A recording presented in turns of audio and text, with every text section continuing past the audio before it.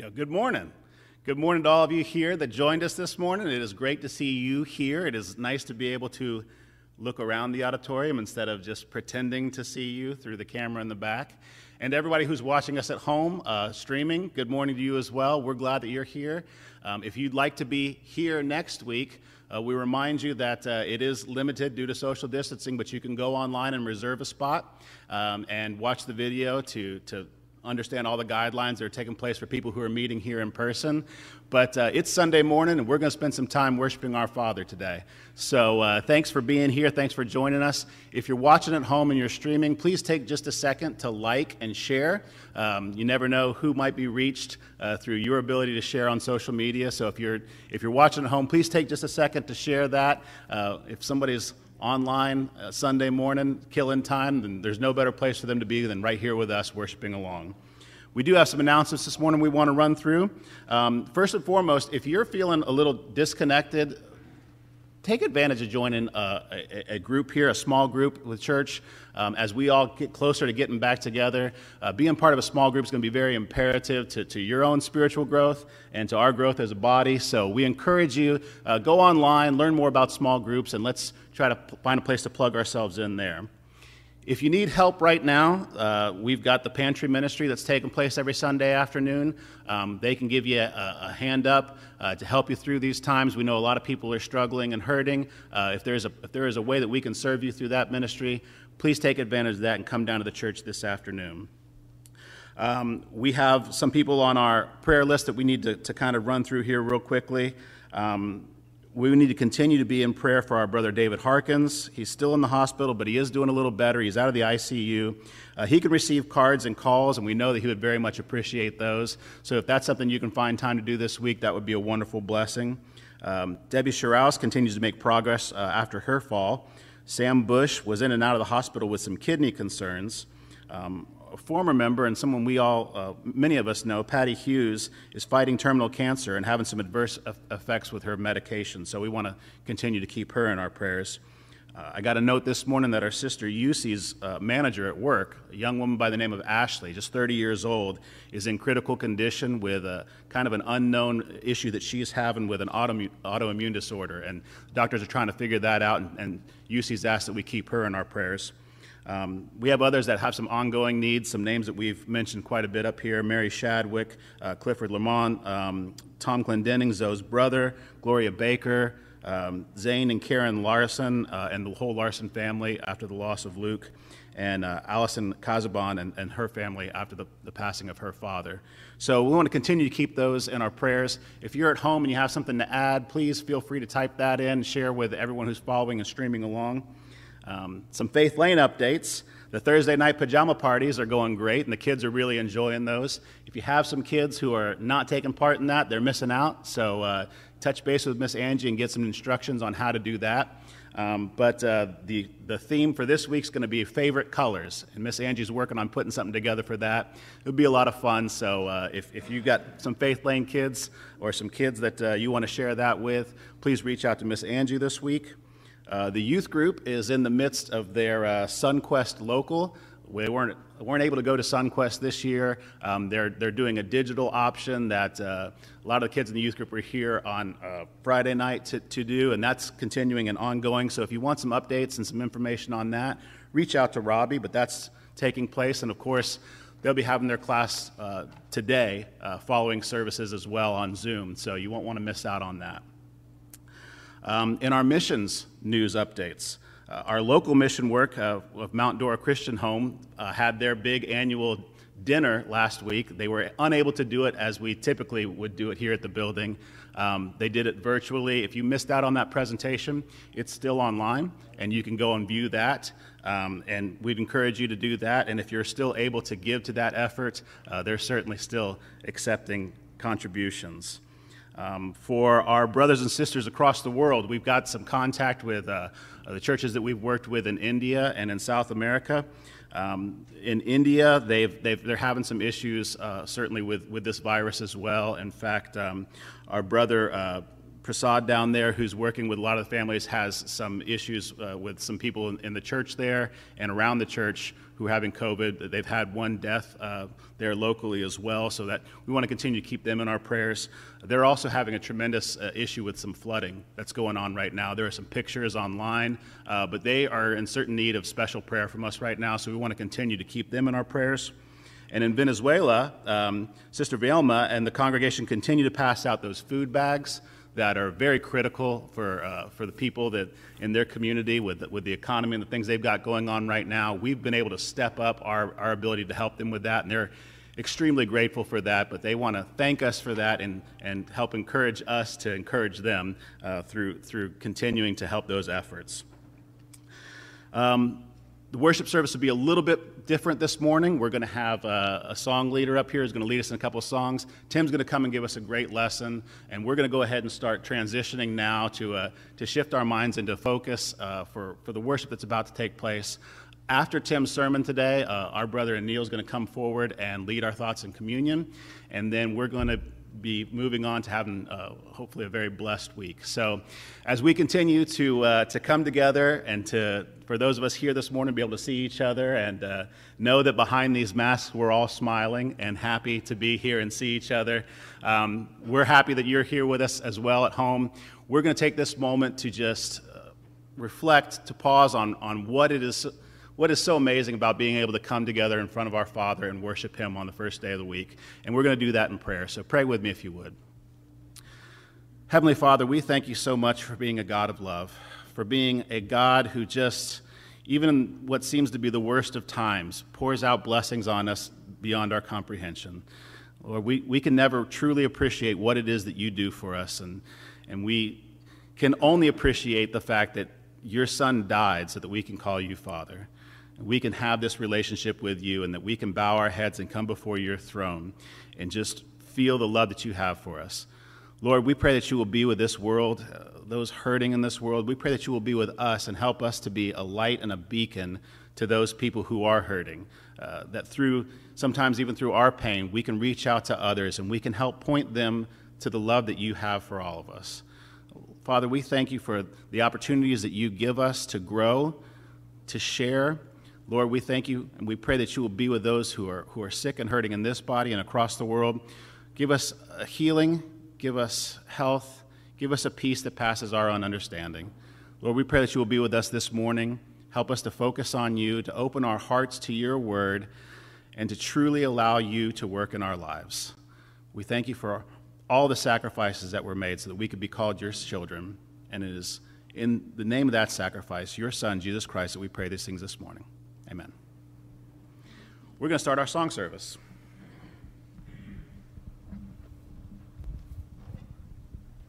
Good morning. Blessed be the tie that binds our hearts in Christian love, the fellowship of kindred minds is like to that above. Before our Father's throne, we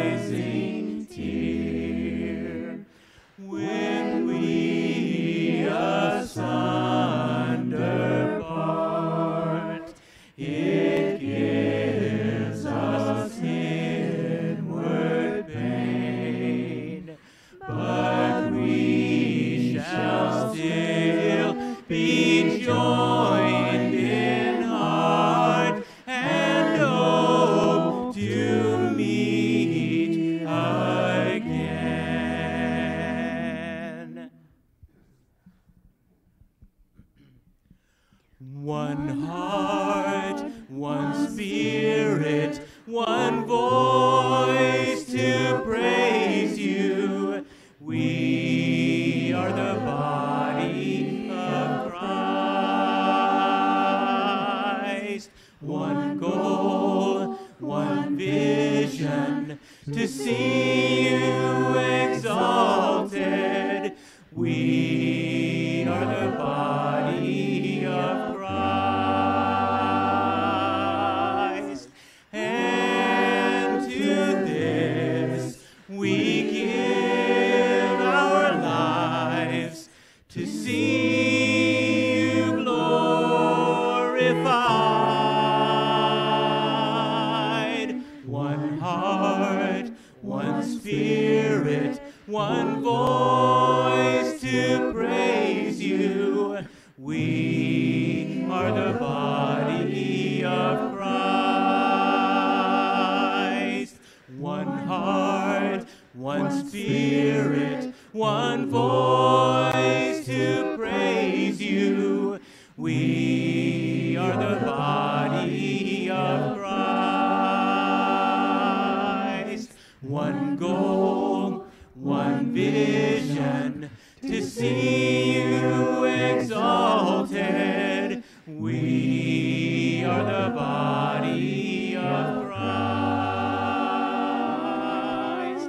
And to this we give our lives, to see you glorified. One heart, one spirit, one voice to praise you.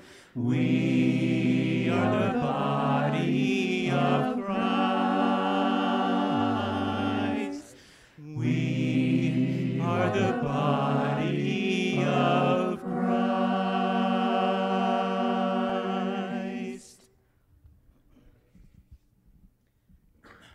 We will glorify the King of Kings. We will glorify the Lamb. We will glorify the Lord of Lords, who is the great I am. Lord Jehovah reigns in majesty. We will bow before his throne. We will worship him in righteousness. We will worship him alone. He is Lord of heaven, Lord of earth. He is Lord of all who live. He is Lord above the universe. All praise to him we give. So hallelujah to the King of Kings. Hallelujah to the Lamb. Hallelujah to the Lord of Lords, who is the great I am. And if memory serves, this is the song before we will have our lesson given to us. So after this song, Tim will step up. Each step I take, my Savior goes before me, and with his loving hand he leads the way. And with each breath I whisper, I adore thee. Oh, what joy to walk with him each day. Each step I take, I know that he will guide me to higher ground. He ever leads me on, until someday step will be taken. Each step I take just leads me closer home. At times I feel my faith begin to waver, when up ahead I see a chasm wide. It's then I turn and look up to my Savior. I am strong when He is by my side.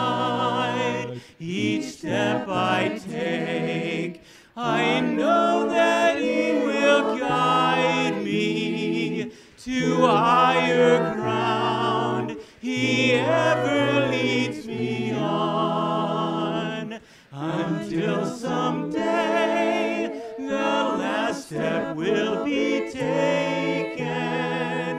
Each step I take just leads me closer home. I trust in God, no matter come what may, for life eternal is in His hand.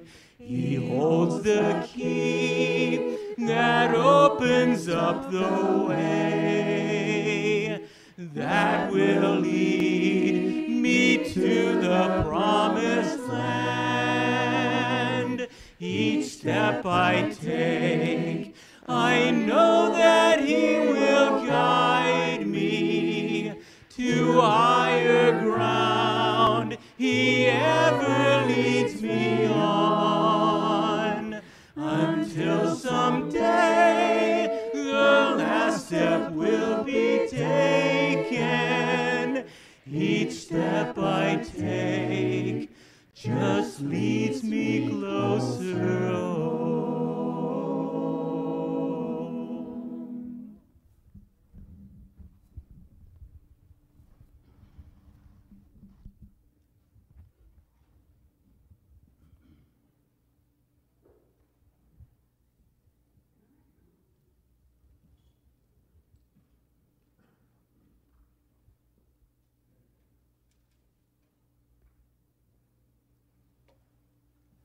Well, well, well.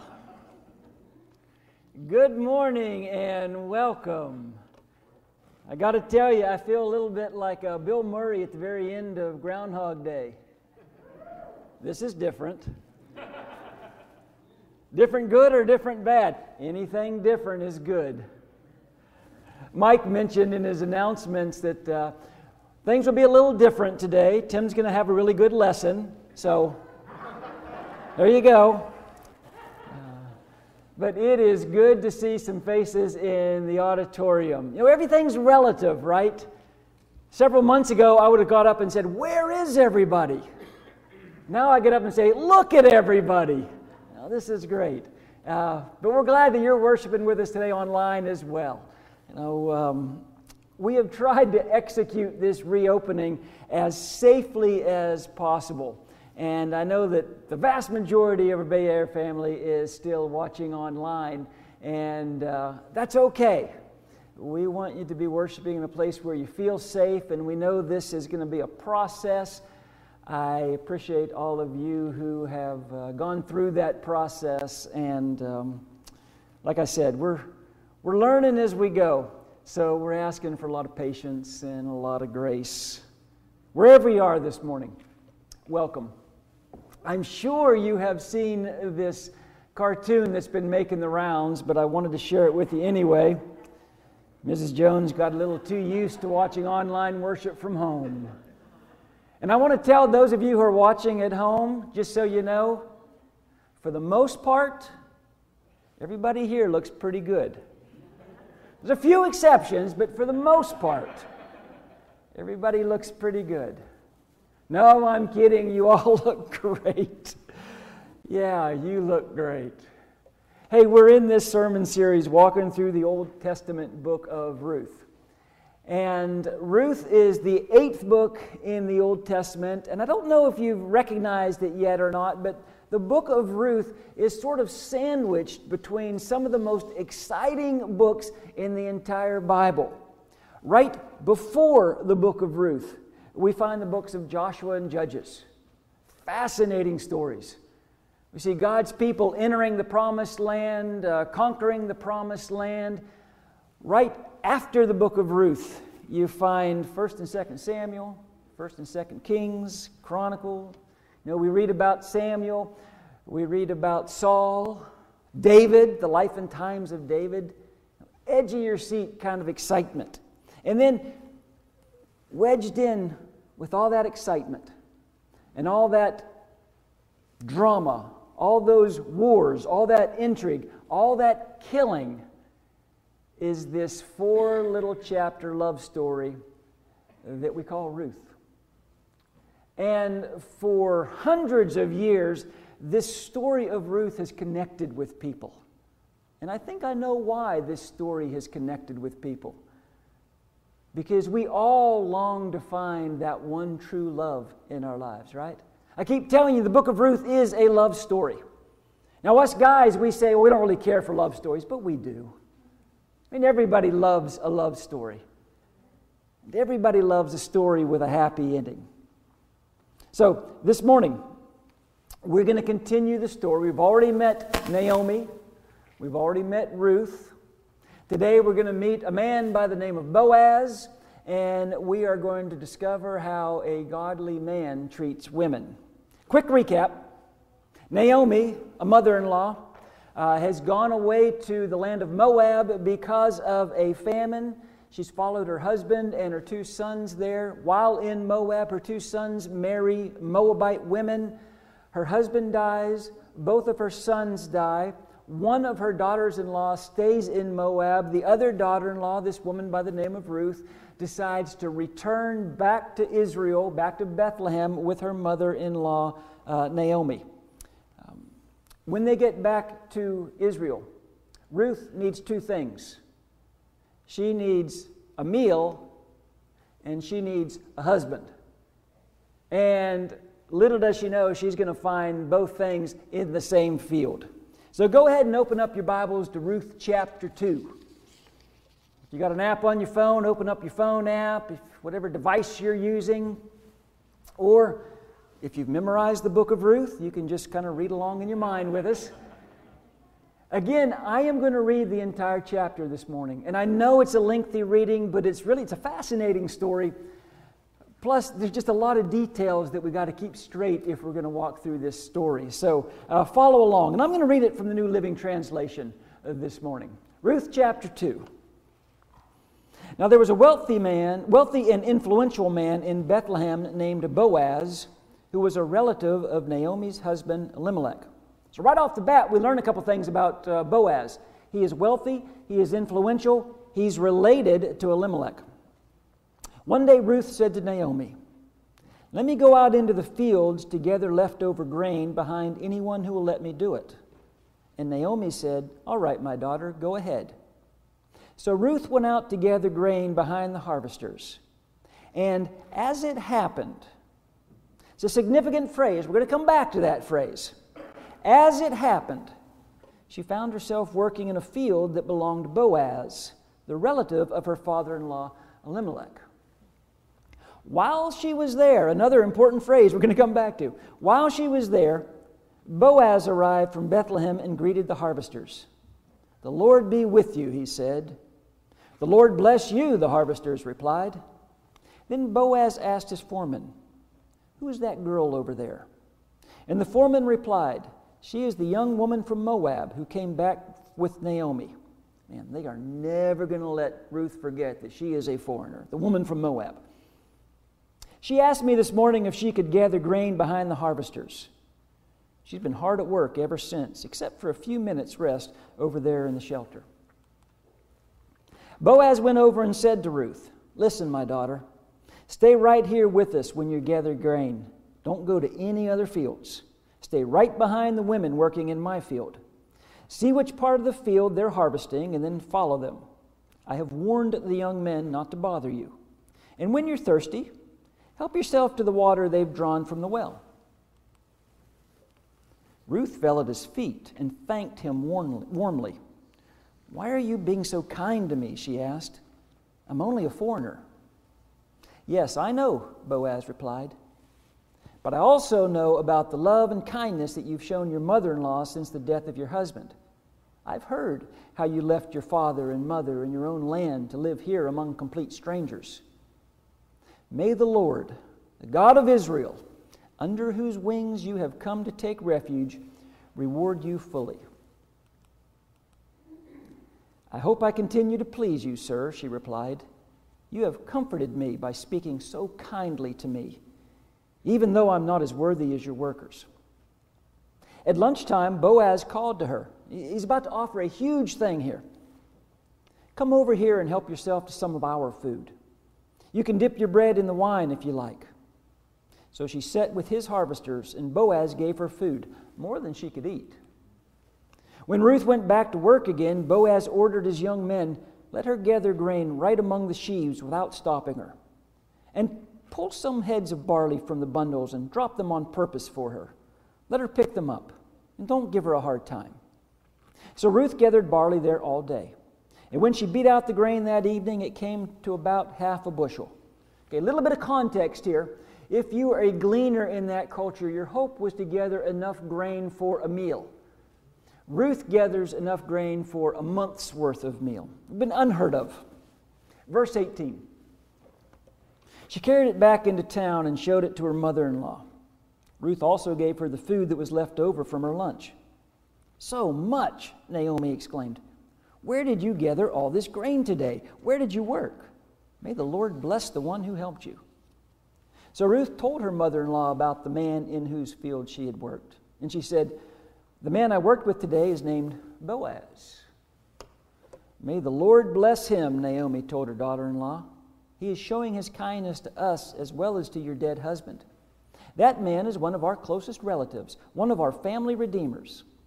Then Ruth said, "What's more, Boaz even told me to come back and stay with his harvesters until the entire harvest is completed." "This is wonderful," Naomi exclaimed. "Do as he said. Stay with his workers right through the whole harvest. You will be safe there, unlike in other fields." So Ruth worked alongside the women in Boaz's fields and gathered grain with them until the end of the barley harvest. Then she worked with them through the wheat harvest too.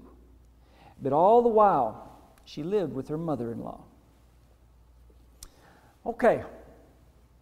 Naomi and Ruth are broke. We've already talked about just about everything that could have gone wrong for these two women has gone wrong. In that culture, there was really only one honorable way for a woman in their position to survive. Now, there were several dishonorable ways for a woman in their position to survive, but there was only one honorable way, and that was for them to go on welfare. And the welfare system of that time, according to Leviticus 23 and Deuteronomy 24, was for the poor women to follow along behind the harvesters in a field and glean, that is, kind of pick up what might fall. In fact, Levitical law said that the harvesters were required to intentionally drop some grain in the corners of the field, the ends of the row, drop a little bit of grain so that the poor women would have something to be able to glean and be able to get what was left behind. It is a very interesting welfare system installed by God. God wanted the poor, especially poor women, to be provided for. And to make that happen, God expects two things. He expects the wealthy to be generous. He expects the poor to be industrious. God tells the wealthy, I want you to be generous. I want you to leave some grain behind. And He tells the poor, I want you to work for it. I want you to go out and glean that left behind grain. And one really good reason to admire Ruth, she's willing to work. She's a woman who's willing to work. She's had more than her share of disappointments, more than her share of heartache, But you never see Ruth kind of sitting at home with her arms crossed going, why me? You never see Ruth with a sense of entitlement. She is willing to go out and work. Question for you. It's an easy question. It's not a trick question.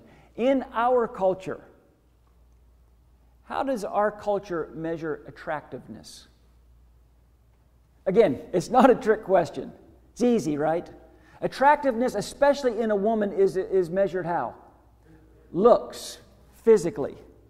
Her face, her smile, her figure. That's what our culture describes as attractive.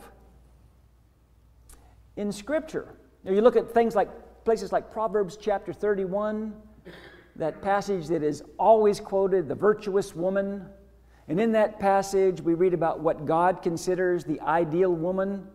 Nowhere, not once, in Proverbs 31 is a woman's looks, smile, face, figure mentioned. Not once.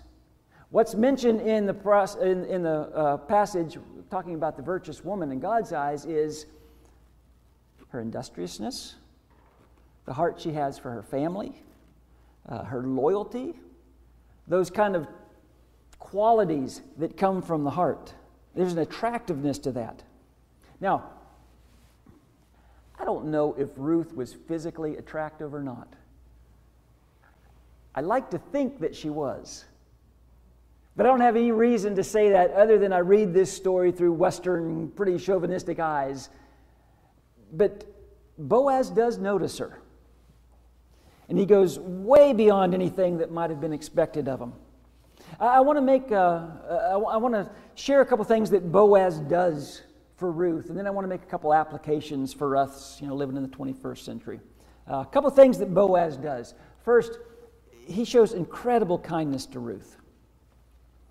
He tells Ruth, when you're thirsty, don't go all the way back to the well, just drink some of our water. He tells Ruth, come eat some of our food. Dip your bread in our wine if you'd like. He shows incredible kindness to Ruth. Then also, he's protective of Ruth. He tells his workers, don't bother this woman. Another version says, don't disrespect this woman. Sexual harassment in the workplace didn't begin in our lifetime. Boaz tells his workers in no uncertain terms, you keep your hands to yourself. And then he is incredibly generous to Ruth. He tells Ruth, I want you to follow right behind my workers. You get first crack at anything they may leave behind. In fact, he tells his workers, sometimes just drop the whole stock. Just leave a big pile there for this lady to pick up. Don't give her a hard time about it. Now, you might read this story and you might be thinking to yourself, Boaz has a thing for Ruth. Boaz is flirting with this woman, Ruth. I don't think so. I don't think that Boaz is at all flirting with Ruth. In fact, in the next chapter, we're going to see that he is amazed that she would even notice him because he's so much older than she is. I don't think Boaz is flirting with Ruth. I think what he's doing is showing his true character. He is showing Ruth honor. He is giving Ruth respect. He is paying attention to her with admiration. He's giving her honor. So, the plot is thickening. We know it's a love story. And we know that Ruth and Boaz are like the main two people in this love story, but they're not in love yet. They haven't quite got there yet, but the pieces are starting to fall into place. Ruth and Naomi, for that matter, are in a much better place than they were. Ruth is able to glean in Boaz's fields. I told you she needed two things. She needed a meal, she needed a husband. Okay, she's got the meal. As far as the husband's concerned, you're going to have to come back next week. We're going to talk about that next week. But for today, let me make some present-day applications to this story. Ruth chapter 2 is actually filled with some pretty good marriage advice. So some of this is going to be for you young people that might be contemplating marriage someday. Some of this is going to be for you parents who will be talking to your children about marriage someday. Some of this will be for you people that are married. that want to have the best marriage you can possibly have. Some of this is going to be for those of you who never want to be married. There's still some advice in here. I heard about a Sunday school teacher who was teaching her class one day, and she said, who can tell me what Jesus said about marriage? Which is a hard question for little kids, right? And nobody raised their hand. Who can tell me what Jesus said about marriage? And the kids all looked kind of confused. Can't anyone tell me what Jesus said about marriage? Finally, one little boy raised his hand and said, Father, forgive them, for they know not what they do. It is so great to hear laughter. Even if it's a pity laugh, I'll take it. Thank you. But you know, that joke would be funny if it weren't so true. Because so many people enter marriage and they really don't have a clue about what it's about. So I want to share with you 3 questions. 3 questions for you to ask when you're in the middle of your love story, wherever that love story might be. And the first is this. When you're with someone, you need to ask yourself, how do they treat other people? How does this person treat other people? How do they treat the waitress who has messed up the order? How do they treat the people that they work with? Not just their boss, but how about the people that are kind of underneath them? How do they treat the person who cuts them off in traffic? Pay attention to how they treat other people. Notice a couple things that Boaz does when he's talking about treating others. First, he greets his employees with a blessing. Chapter 2, verse 4, Boaz arrived from Bethlehem and greeted the harvesters. The Lord be with you, he said. Boaz has no problem making sure that everyone that works for him knows who he serves and who his Lord is. Remember, this is a time when the judges were ruling. It was a dark time in Hebrew history. Everyone did as they saw fit. I think if I were working in a field in that day and time, I think I would have liked to have worked in Boaz's field. And then also he eats with his servants, which is a much bigger statement then than it would be today. But Boaz is making the attempt to have a relationship with the people that are working for him. Over and over again, he shows compassion to Ruth. We've already talked about that. He shows generosity. But notice, he does it publicly. He's not hiding anything. He wants to make sure that everyone knows and understands what he's doing and why he's doing it. And then finally, he makes sure not only is Ruth provided for, he's making sure that Ruth's mother-in-law, Naomi, is provided for as well. He cares about the extended family. When I was in high school, when I was just starting to date girls, I got some dating advice that was good advice. It came from my older brother, by the way, but it was pretty good advice. And the advice was, try to win the mother. Try to make sure the girl's mother really likes you. Don't worry about the dad. He's not going to like you no matter what you do. Forget about him. But do your best to make sure that the girl's mom likes you. And I got to tell you, for the most part, in high school at least, not so much in college, but in high school, the girl I was dating, the girls I dated, their mothers loved me. In fact, their mothers liked me a lot better than they liked me, which is a problem. You know, there's a balance there that I never could quite find, but pay attention to how the person you're with treats other people. Here's a second question to consider. What do I find attractive about this person? I already mentioned that in our culture, it is almost entirely physical. But anyone here, anyone listening to me that's been married for more than about 6 weeks knows that that's a fog that burns off pretty quickly. The first time Boaz sees Ruth, she's working in his field. And she'd been working in his field all day, so she's tired, she's got to be hot and sweaty. But Boaz sees her and he notices her. Who's that woman working over there? And the answer is, that's Ruth, the Moabitess. She's been hard at work all morning. I already mentioned what Proverbs 31 says about the attractiveness in women. Let me share with you something in the New Testament that talks about the attractiveness in women. Peter would say this in 1 Peter chapter 3, verse 3. He's speaking to women.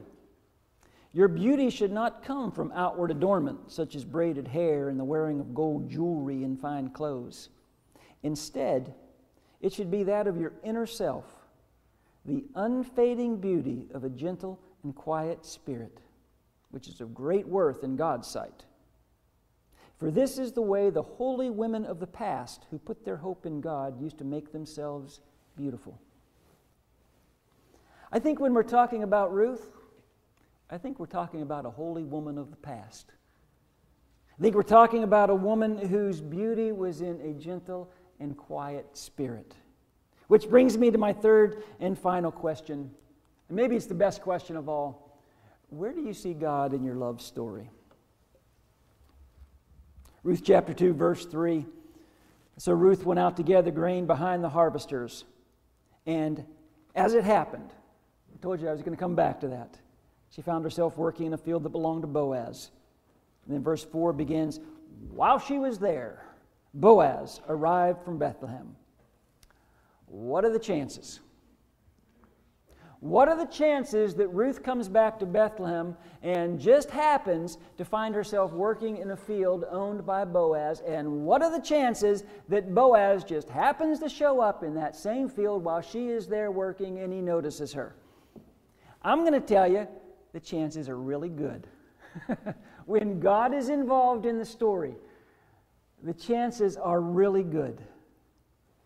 If you're a young person and you're thinking about marriage someday, I hope prayer is a big part of that process.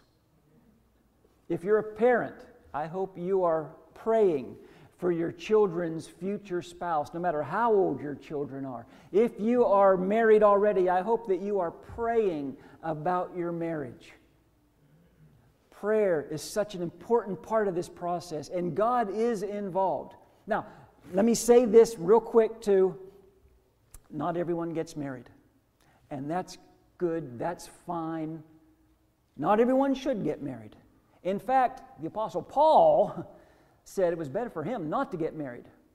Paul gave some pretty good arguments on why sometimes it's better not to be married, and that's fine. But the reality is, most people get married. Prayer needs to be a part of that process.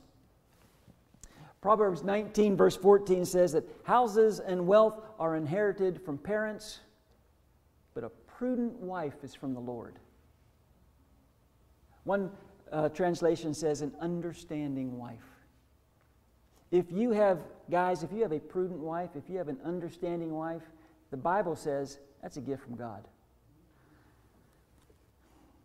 I heard this quote a long time ago, and it's always kind of stuck with me. You want to become the kind of person the person you're looking for is looking for. Now, you got to think about that for just a minute, but I think it's really great advice.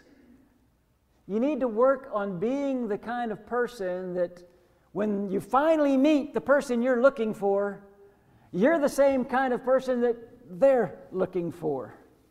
Only with God in the process is that going to happen. Let me wrap up with a story. It's a true story. Years ago, Johnny Carson on The Tonight Show was interviewing a 7-year-old boy from West Virginia who had saved some people in a mining accident. Now, if you don't know who Johnny Carson is, that means you're not really old. But just think Jimmy Fallon a little bit funnier. But anyhow, he's interviewing this little boy, and the boy said, well, I learned in church that we should help people whenever we can.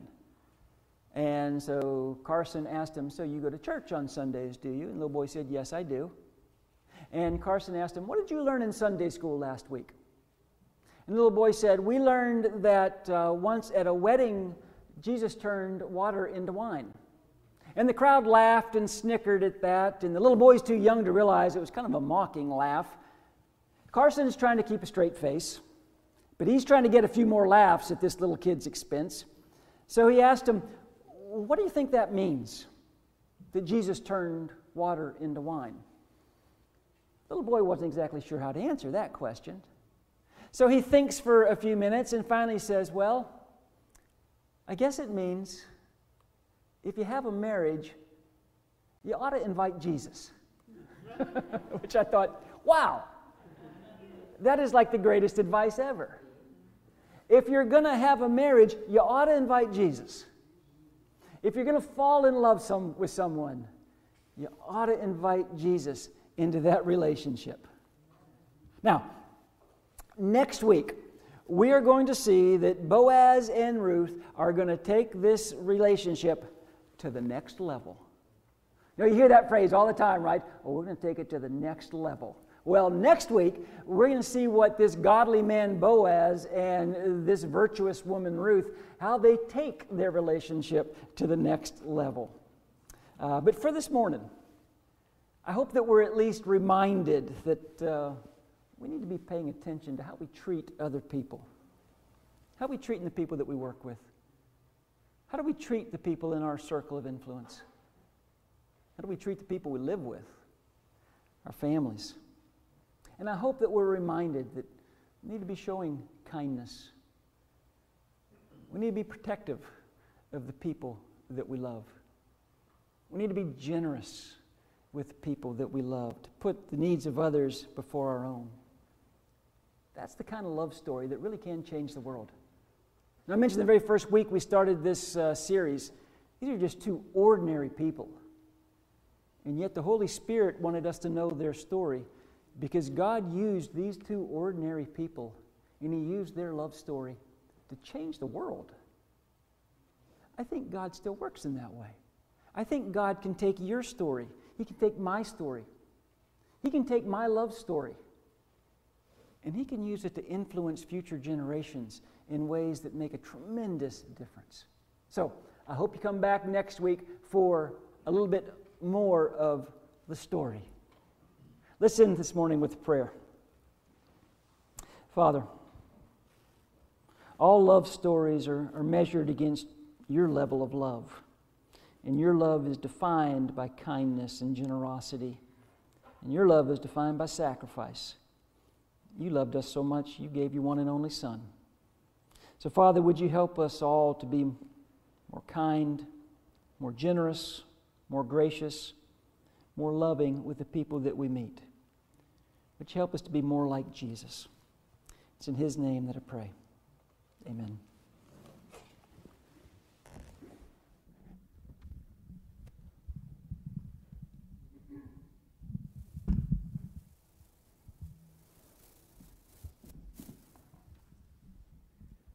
Let's sing the song together as we prepare for our communion.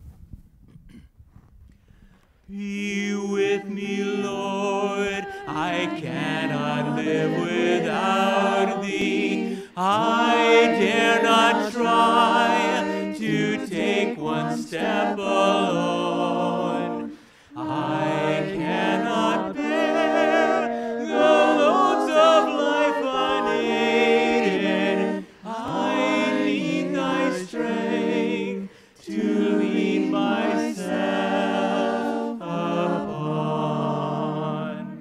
Be with me, Lord, and then if dangers threaten, if storms of trial burst above my head, if lashing seas leap everywhere about me, they cannot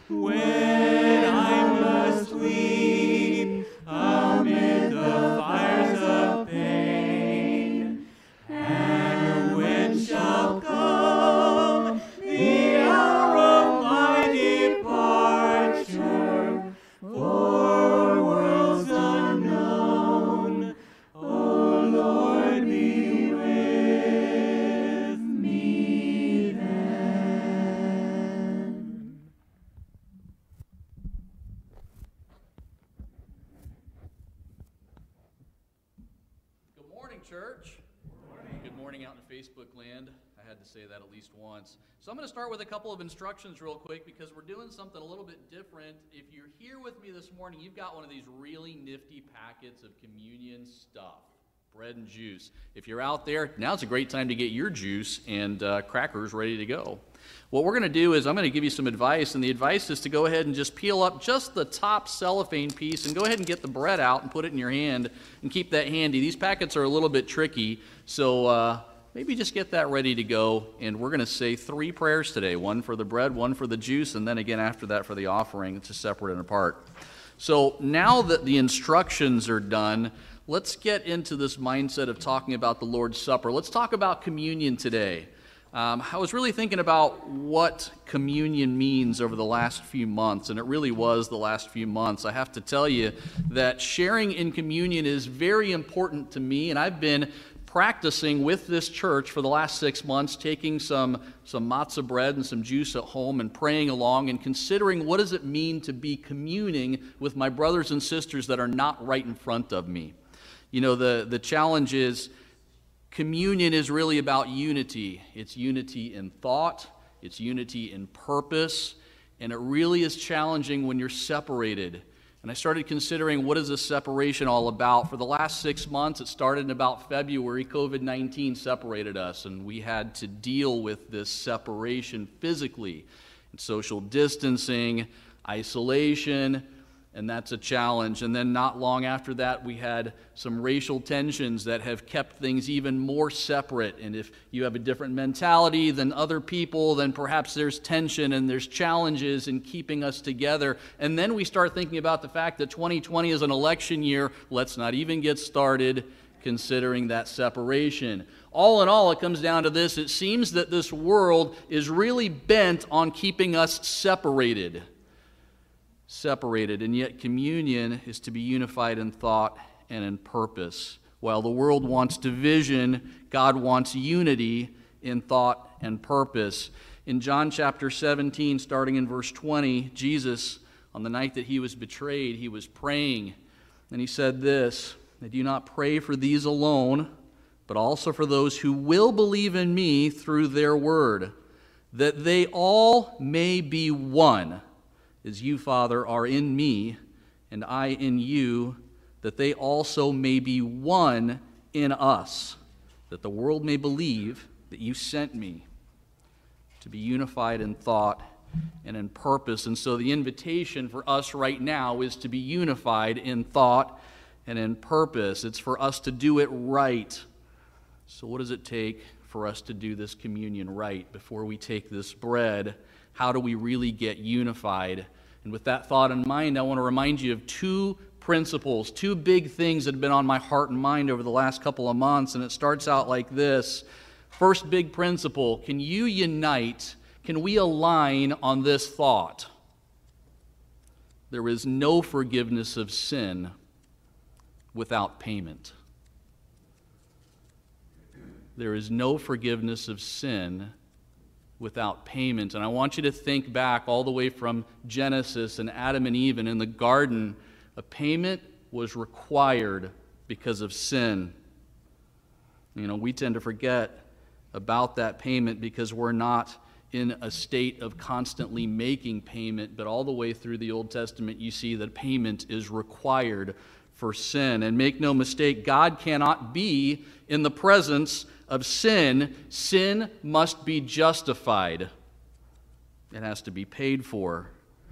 Romans, starting in chapter 3, verse 23, says this, "For all have sinned and fallen short of the glory of God, being justified freely by His grace through the redemption that is in Christ Jesus, whom God set forth as a propitiation by His blood through faith, to demonstrate His righteousness, because in His forbearance God had passed over the sins that were previously committed, to demonstrate at the present time His righteousness, that He might be just and the justifier of the one who has faith in Jesus."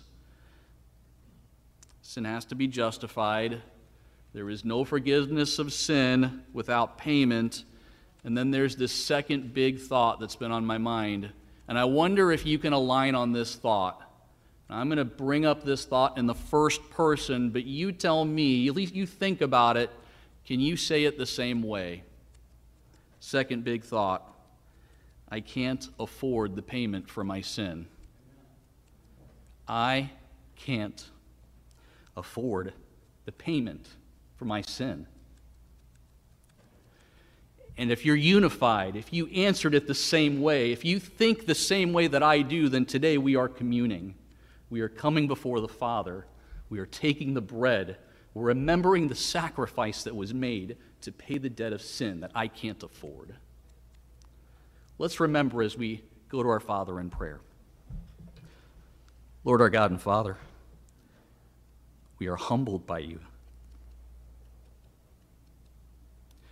We're thankful, Lord God, that you've given us this opportunity to commune, to remember where we are aligned, where we are unified, and that's at the foot of your cross. We pray, Lord God, that you would forgive us for our sins. We know, Lord God, that only you could justify us. We pray, Lord God, that you would focus us, that you would help us to remember who we are, that we're yours. We pray, Lord God, that we would take this bread, that we would remember that your Son was your holy gift to us, that he is your Christ. Lord God, we thank you that his blood has paid the debt that we could not pay.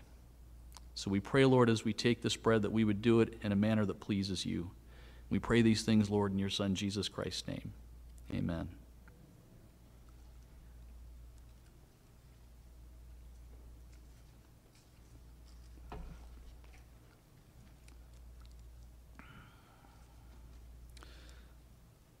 The interesting thing is I don't have to wait for cups to be passed out today, but now's a great time to go ahead and open up that second packet that has the juice. Carefully. I see you out there.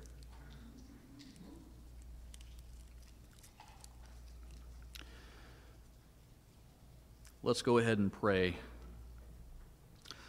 Lord, our God and Father, we're mindful, Lord, of the cost. We're mindful, Lord God, that it took blood to pay the price for our sins. We just thank you, Lord, for that blessing. We pray, Lord God, that you would help us to take this juice, to remember, Lord God, who we are, that we are yours. We pray, Lord God, that we would take this juice in a way that pleases you. We pray this in your Son, Jesus Christ's name. Amen.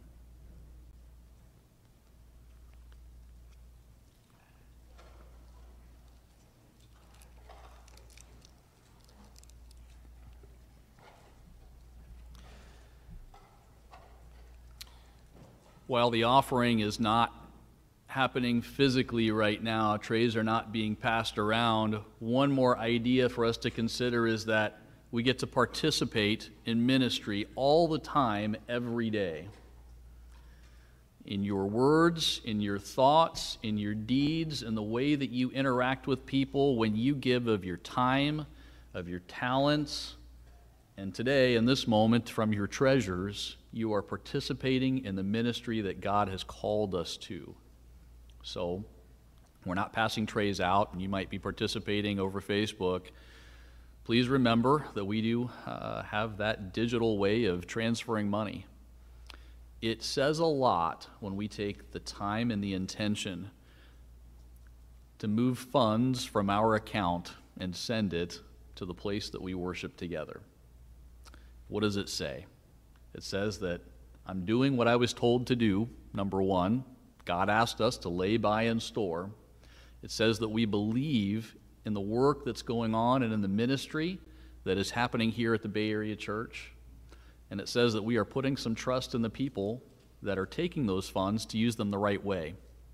We're going to pray over those funds and over that offering and over that blessing right now, and we're going to continue to keep this church in mind as we continue to contribute and as we continue to trust that God will use these funds in the best way. Remember, ultimately, He's in control of it all. Let's pray. Lord, our Father, we come before you mindful that you give us everything. You give us the air in our lungs, the ability to wake up another morning and enjoy all of the blessings that you've put in our care. Lord God, we pray that we could be good servants. We pray, Lord God, that we could manage all that you've given us. We pray, Lord God, that we wouldn't be carried away by all of these physical blessings, but that we would hold them with an open hand, knowing that they all belong to you. We pray, Lord God, that you would help us to have hearts and minds that not only consider but actively participate in sharing and giving back something that already belongs to you, some money. We pray, Lord God, that as the funds are collected, that you would be with those that would take those funds and use them. We pray, Lord God, that they would be used effectively for your ministry in the way that you want. We pray for your will. We pray for your wisdom. We pray for your guidance. We pray for your direction. Lord, we pray that we are doing the right things, that we're working the way that you want us to work for your glory and for your kingdom. So we pray, Lord God, that you would bless us as we go through this act of giving. We pray, Lord God, that we would have the right hearts, the right minds, the right intentions. We pray, Lord God, that you would bless each of us in this act. We pray it all, Lord, in your Son, Jesus Christ's name. Amen.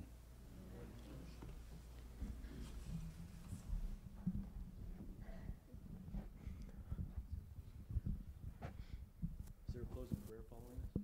All right. So, following this song, we'll sing this song as our close, but there will be some announcements following this song. If you don't mind, please stand with me. I haven't said that in a while. Salvation belongs to our God, who sits upon the throne, and unto the Lamb be praise and glory, wisdom and thanks, honor and power and strength be to our God forever and ever. Be to our God forever and ever. Be to our God forever and ever. Amen. And we, the redeemed, shall be strong in purpose and in unity, declaring aloud praise and glory, wisdom and thanks, honor and power and strength be to our God forever and ever. Be to our God forever and ever. Be to our God forever and ever. Amen. Be to our God forever and ever. Be to our God forever and ever. Be to our God forever and ever. Amen. Please be seated. We have one more item today. This past week, a beloved member, former elder, and teacher at this congregation, Harold Stutzman, had his 90th birthday. And so we want to sing happy birthday to Harold. Would you join me, please? Happy birthday to you. Happy birthday to you. Happy birthday, dear Harold. Happy birthday to you.